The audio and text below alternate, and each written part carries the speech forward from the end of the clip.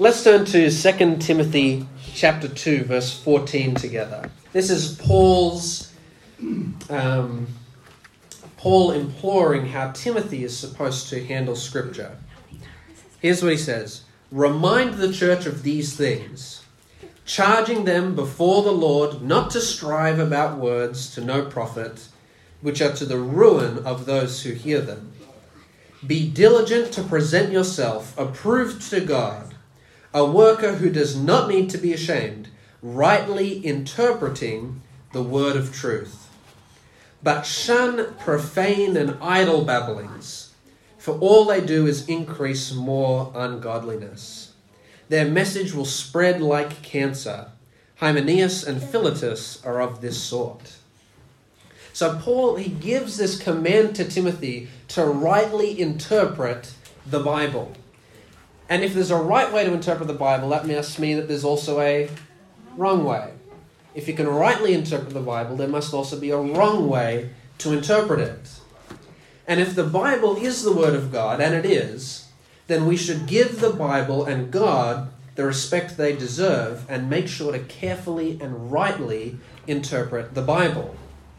Have you ever had someone misconstrue your words? You say something, and then you'll hear them say it back, and they've put a completely different meaning to what you've said. It hurts, doesn't it? It's hurtful when someone misconstrues and twists your words because they haven't taken you at your word. They haven't given you the benefit of the doubt, and they've put in their ideas and their perceptions into what you understood.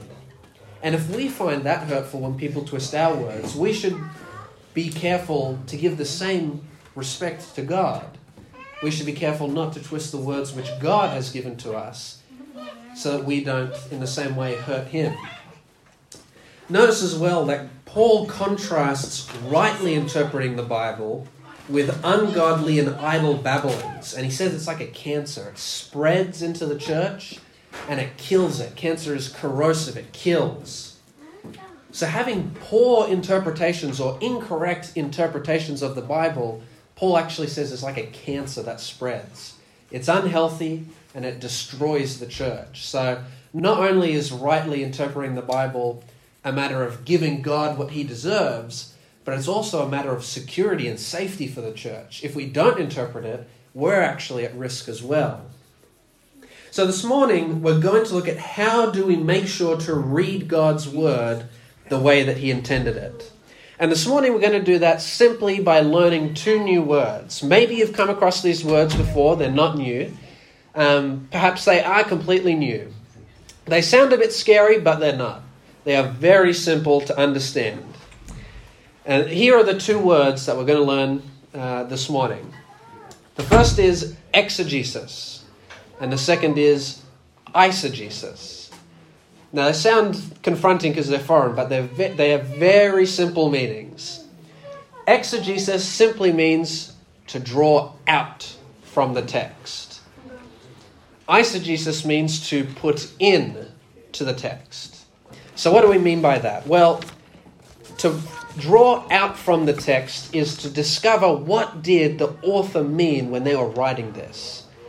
And whenever we talk about the author of a Bible book, we're always talking about two. It'll be God and whoever the human author is. So it'll be Luke and God, or Paul and God, Moses and God. So what did God and Moses, God and Luke mean when they wrote these words? When they wrote them down, they clearly had something they wanted to convey to us, the reader. And so to perform exegesis is to pull out from the text the meaning that the author intended. A handy acronym to remember this is AIM. Whenever we read a text in the Bible, we want to find out the aim, or the author's intended meaning. Here's an example. My younger brother Michael, he likes to play some video games on his Nintendo Wii. But he started playing them way too often. And so my dad said to him, Michael, when you come home from school, you're only allowed to play video games 1 or 2 days in the week. The rest you're not allowed. So one day I come back, and one day I'm at home and Michael's come back from school and I find him playing games on his laptop. And I say to him, Michael, Dad, this is one of your days you're not allowed to play video games. Dad said you're not allowed to play video games on this day.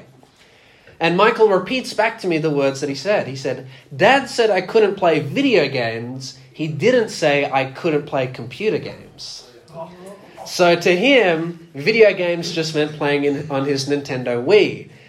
So when Dad said no video games, it was only a ban on the Wii. It wasn't a ban on any games on his computer. Now, did Michael perform exegesis or eisegesis? Did he draw out from Dad's words and understand what Dad meant?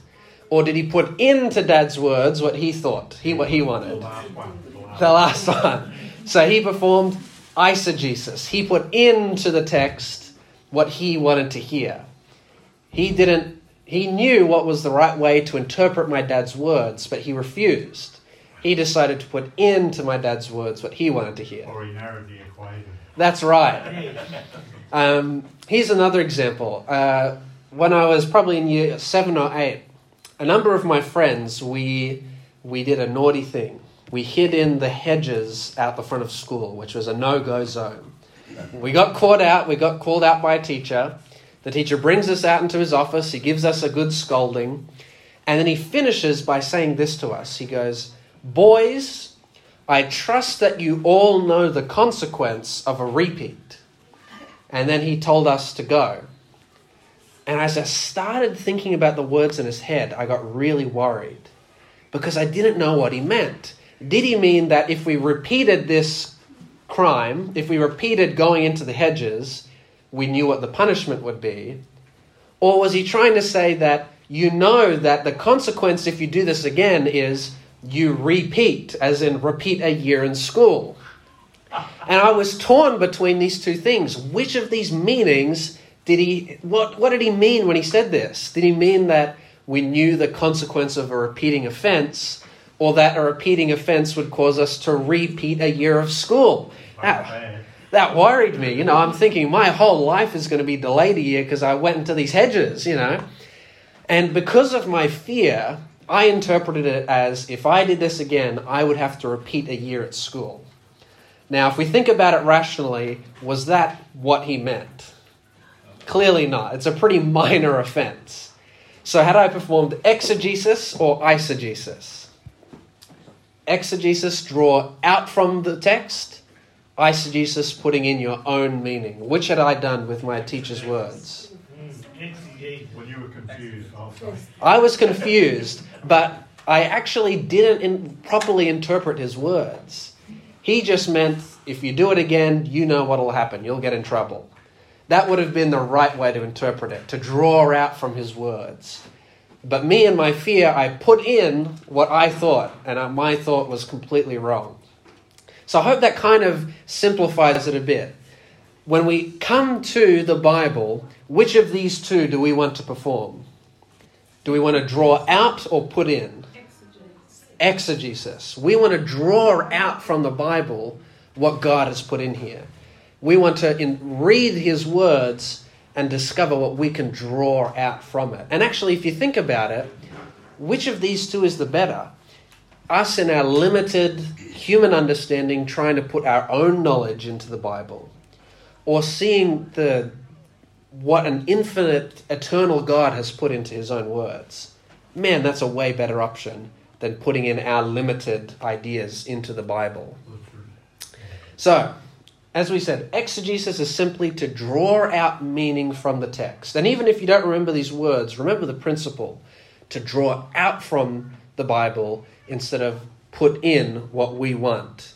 So, to further reinforce this idea, let's look at some examples together. We're going to be a bit interactive here this morning and put into practice these concepts and ideas. So let's have a look at Matthew 18, verse 20. Matthew 18, verse 20 says this: "Where 2 or 3 are gathered in my name, I am there in the midst of them." Now, a common interpretation you hear of this verse is that no matter how small a worship gathering is, God is there. I'm sure we've all heard that used before. Is that what the text means? Well, basically, if you're there in God's name is the important part. True, but is the verse referring to church worship? Let's have a look in Matthew 18 together. Matthew chapter 18. And I want you to have a read of verse 20. Verse 20 is actually the last verse in a teaching Jesus gives. And he begins this teaching in verse 15. Does anyone have a heading or a title above verse 15 in their Bibles? In Matthew chapter 18, verse 15, does anyone have a heading at all?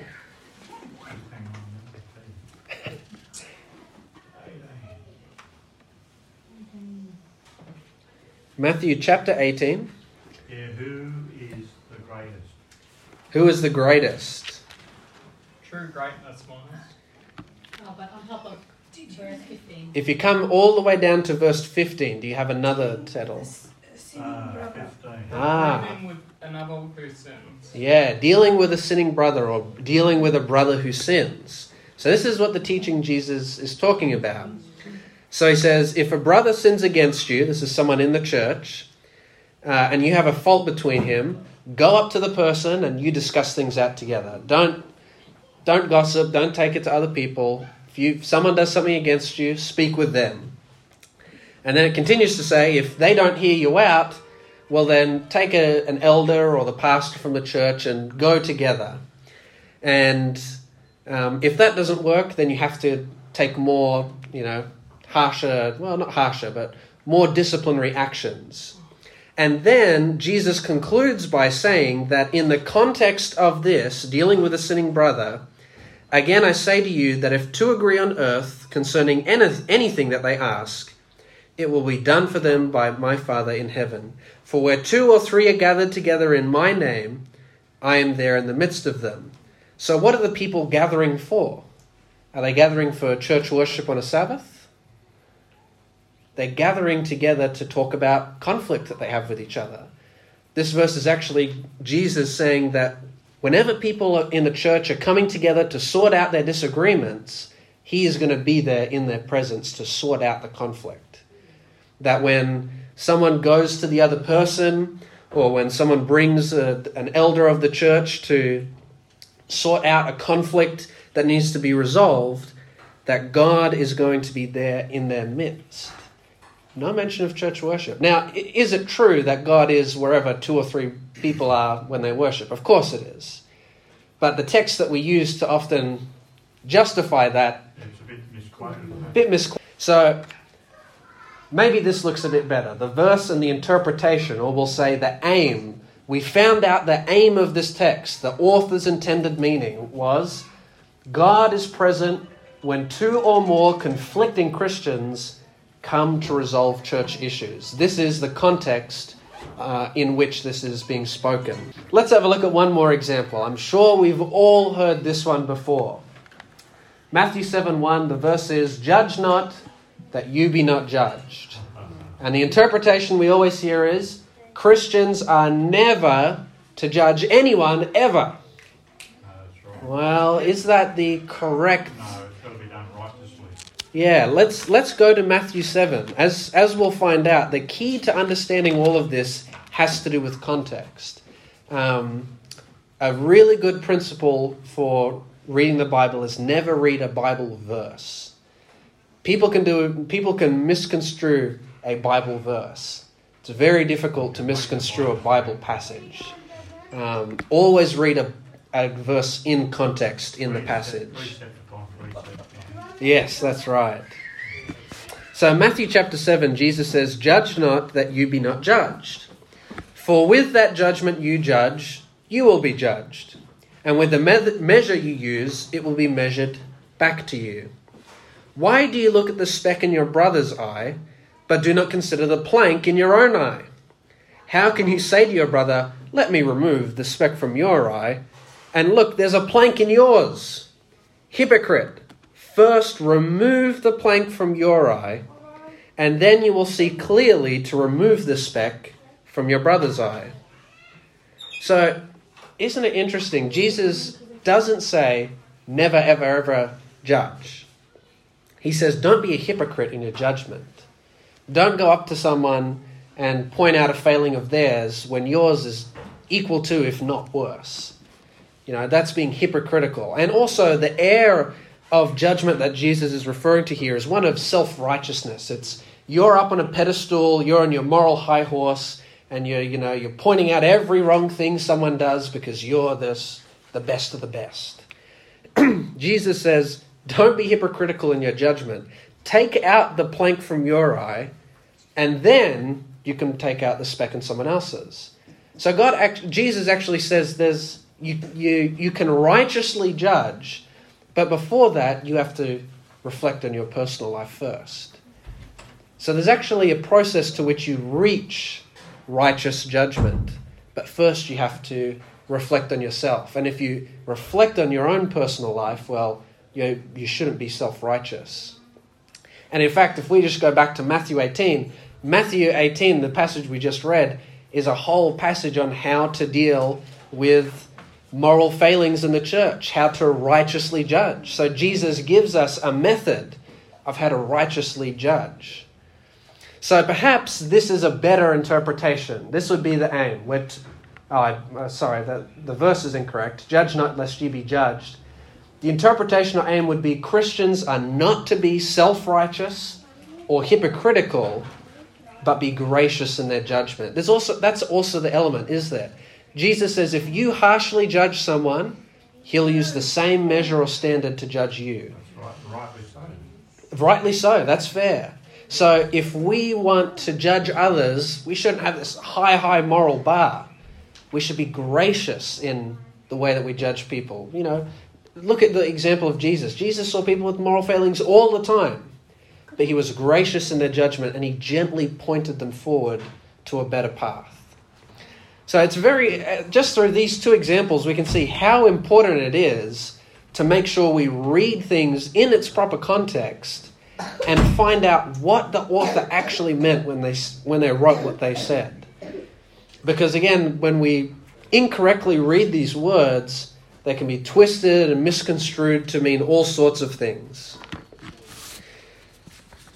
Let's do one final example together, and this will be our final text for this morning. Luke chapter 4. Luke chapter 4 and verse 16. This is Jesus very, very early on in his public ministry. He's just begun he's been tempted in the wilderness. He's done a bit of preaching around Galilee, and now he's returned back home to Nazareth, where he grew up. It's his hometown, his home turf. And we're going to make sure we draw out from the text what Luke intends. But this story is also interesting because it's an example of what we've been learning about this morning. So let's begin in verse 16 of Luke chapter 4. So Jesus came to Nazareth where he had been brought up. And as his custom was, he went into the synagogue on the Sabbath day and stood up to read. And he was handed the book of the prophet Isaiah. And when he opened the book, he found the place to which it was written. And here's the passage of Isaiah that Jesus reads out. He says, "The Spirit of the Lord is upon me, because he has anointed me to preach the gospel to the poor. He has sent me to heal the brokenhearted, to proclaim liberty to the captives, recovery of sight to the blind, to set at liberty those who are oppressed, and to proclaim the acceptable year of the Lord." Then Jesus closed the book, gave it back to the attendant, and sat down. And the eyes of all who were in the synagogue were fixed onto him. So the people are impressed by this reading that Jesus has given. He's preached it in such a way that all eyes are on him. They're enamored by this reading of Isaiah that Jesus has given. And rightly so. What a beautiful promise this is, that the Messiah would come to do all of these beautiful, beautiful things. Preach the gospel, heal the brokenhearted, proclaim liberty. Beautiful promises. And it's interesting, Luke is the only one who tells us what Jesus read out. The other Gospels tell us about this story, but they just they don't actually tell you what Jesus read out. But Luke he makes sure to tell you that Jesus reads out this passage of Isaiah in which Jesus is helping the lowly, the poor, the oppressed, the blind. Luke is very concerned with Jesus taking care of those who are lowly. Now, let's see. Jesus is now about to perform exegesis. He's read out the text, he's read out the word of God, and now he's going to draw out the meaning of what Isaiah was saying. What was Isaiah trying to say? Jesus is going to interpret it for us. In verse 21, it says, "And Jesus began to say to them, 'Today this scripture is fulfilled in your hearing.' So all bore witness to him. They marveled at the gracious words which proceeded out of his mouth, but they said, 'Is this not the son of Joseph?'" So Jesus gives an interpretation for Isaiah's passage, and he says, this anointed one who's going to do all these things, that's me. I'm the Messiah. And as I've read out the scroll of Isaiah to you this morning, you have seen it fulfilled in me. So Jesus has drawn out the meaning that Isaiah had in this text. Isaiah what, was it? We'll get to Isaiah in just a moment. Okay. But we're in Luke chapter 4. Okay. Now, do the people like what Jesus has to say? They don't like his interpretation. And so what they decide to do is put in their own interpretation into the text. I mean, God himself has just told you what he meant when he wrote these words in Isaiah. And the people, they don't like this interpretation. It's too confronting. Even though it's true, it's too confronting. So rather than accept that, they decide to put into the text what they want to hear. They do eisegesis. They put their own thoughts and beliefs in. And they say, look, how can Jesus be the Messiah that Isaiah spoke of when he's just Joseph the carpenter's son? We've seen him, when he was this small. How can this guy be the Messiah? Well, Jesus, he's able to understand, he's able to read the thoughts of the people. And so he says something very interesting in verse 24. Jesus says, "Assuredly I say to you, no prophet is accepted in his own country. But I tell you truly, many widows were in Israel in the days of Elijah, when the heaven was shut up for 3 years and 6 months, and there was a great famine throughout all the land. But to none of them was Elijah sent, except to the widow in Zarephath, in the region of Zion. And there were many lepers in Israel in the time of Elisha the prophet. And yet none of them was cleansed except Naaman the Syrian." This is very interesting that Jesus says this.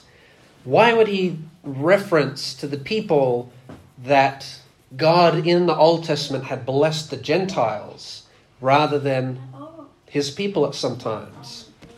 Well, if we turn to Isaiah 61, Isaiah chapter 61, we can read the quote, we can read the passage that Jesus read out into the synagogue and see if you can pick up the difference that Jesus does. Jesus actually doesn't read out the entire passage.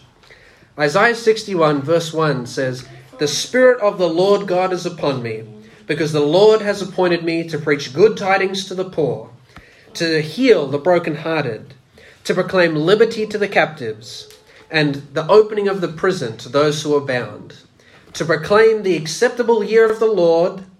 And that's where Jesus stops. If you read Luke, Jesus stops right here.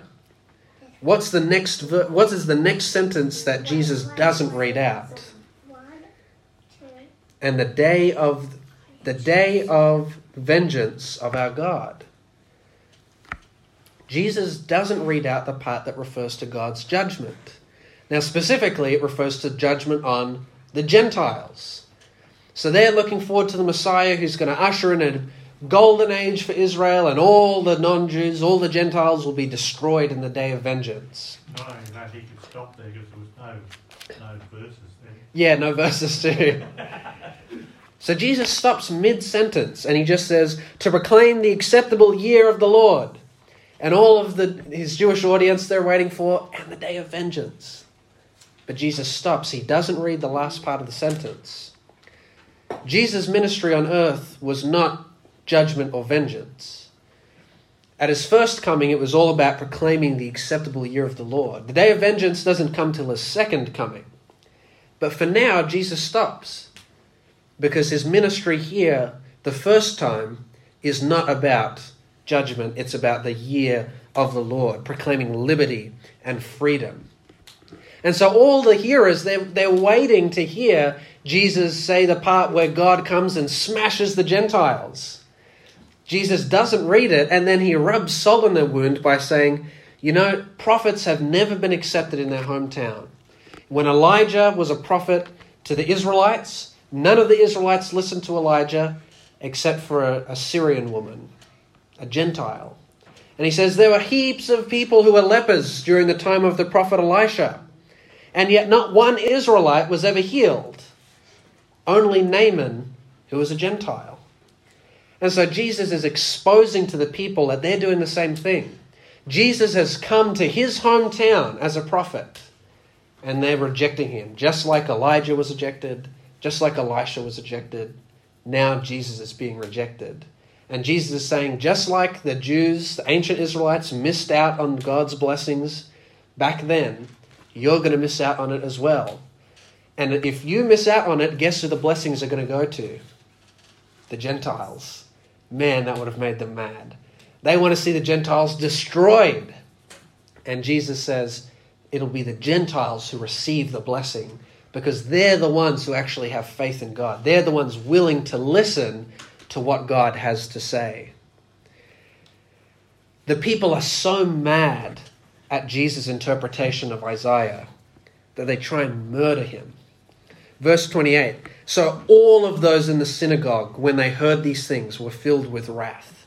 Man, I'd feel pretty uncomfortable if I walked out of church and everyone was just mad at me for what I preached. I'm getting daggers in my eyes. That's scary. Jesus manages to make the entire synagogue mad with him.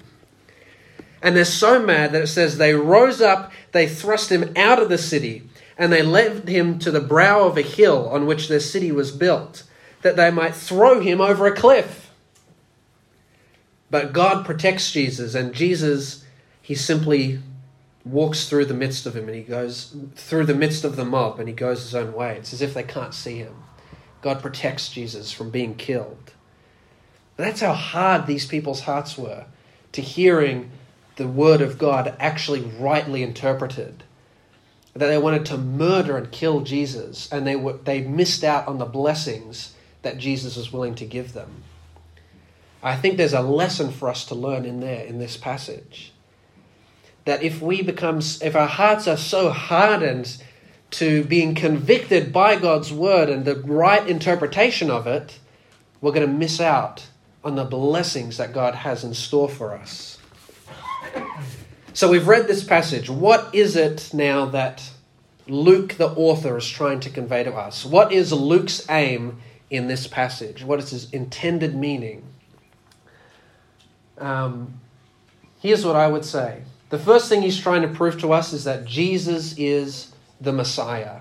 He points towards Isaiah, and he explicitly puts in the text from Isaiah to convey to us that Jesus is the Messiah. He's the one that the Old Testament promised of.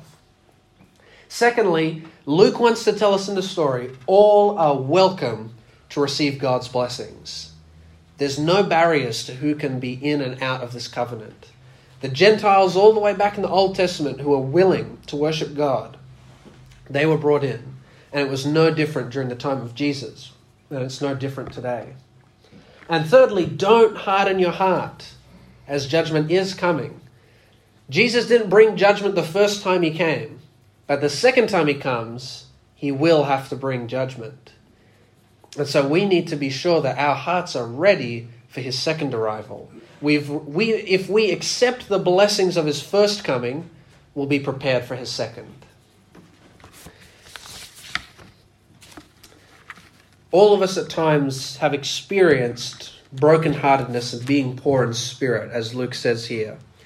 The Spirit of the Lord is upon me, because he has anointed me to preach the gospel to the poor and sent me to heal the brokenhearted. There are always things precious to us that are unfairly and unjustly taken from us. Loved ones, a spouse, a parent, a child, a sibling.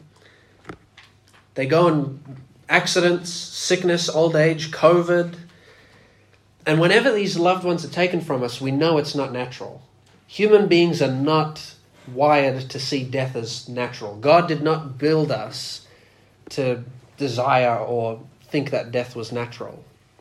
And so when they're unjustly taken from us, we recognize that this feels unnatural. But we also can have hope that for those who died in Christ, we will see them again because of the resurrection of Jesus. It's true as well that even our belongings can be precious, and that's not a sense of worldliness or greed, but when people lose their entire homes and everything they have in fires and floods and natural disasters, that's devastating. It breaks our hearts. Or when we lose autonomy over even ourselves, when perhaps old age or sickness begin to take away the things that we used to be able to do, and we're no longer able to do those things. They've been unjustly ripped away from us, taken away. We know that that doesn't feel right. And yet we have the hope that one day we'll be raised again with perfect and glorified bodies. The poor and broken can take comfort in knowing that Jesus heals broken hearts and spirits. And Jesus spent a great deal of his ministry healing people to show the ability he has, the power he has to heal any type of problem that we have. Jesus says that he brings recovery of sight to the blind. All of us at some stage have been blinded by sin. And the problem with being blind is you can't heal yourself. You're not able to see things for yourself. Jesus, however, is able to bring spiritual sight to us, to see the truth of his love and salvation, and to see the evilness of sin that binds us. And even when we've been brought into spiritual light, we often have spiritual blind spots, areas in our life where we're still sitting, areas in which we're still growing. And if it's a blind spot, the idea of a blind spot is you can't see it.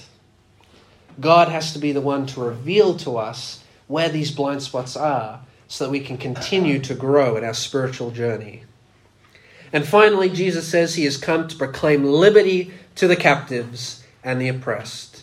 We've all been oppressed as captives to sin, but Jesus gives us liberty and freedom. The recurring ideas in this passage of Isaiah is that Jesus brings hope and he brings freedom.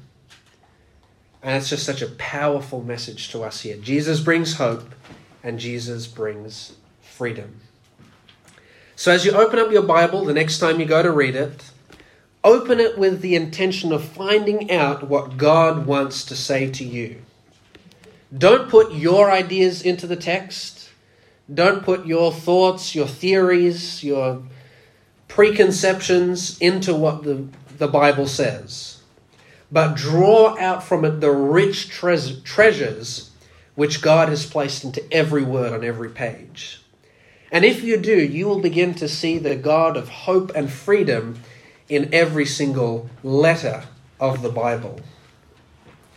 God wants to make those blessings of freedom and hope a reality in your life today. So what would stop you from accepting those blessings?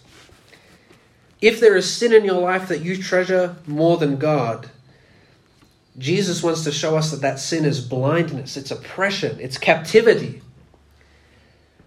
And Satan pretends that he can offer something good, and sin usually feels good in the moment, and then as soon as it's done, we realize that we have chains around us. We've become enslaved and we're in bondage to him. But Jesus says that he has come to set at liberty those who are oppressed and proclaim liberty to the captives. He can provide us freedom from sin. Do you carry grief or pain that you believe that God cannot bear? God invites you to try him and see if he can't. If we think about Jesus on the cross, Jesus is bearing the guilt of the sin of every single person who will ever live in human history. And he was able to bear that. And then he died.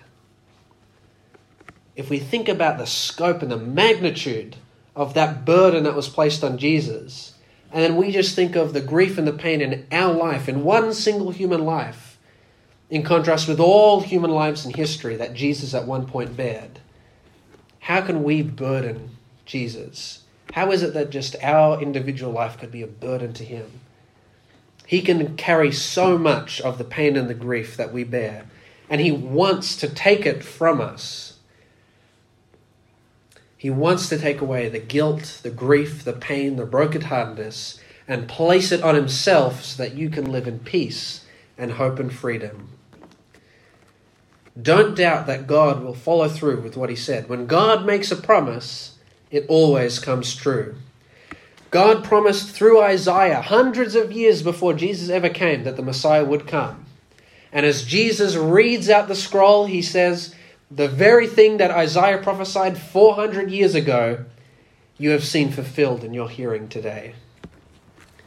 If you choose to invite Jesus to do this in your life today, then in the words of Jesus, today this scripture will be fulfilled in your hearing.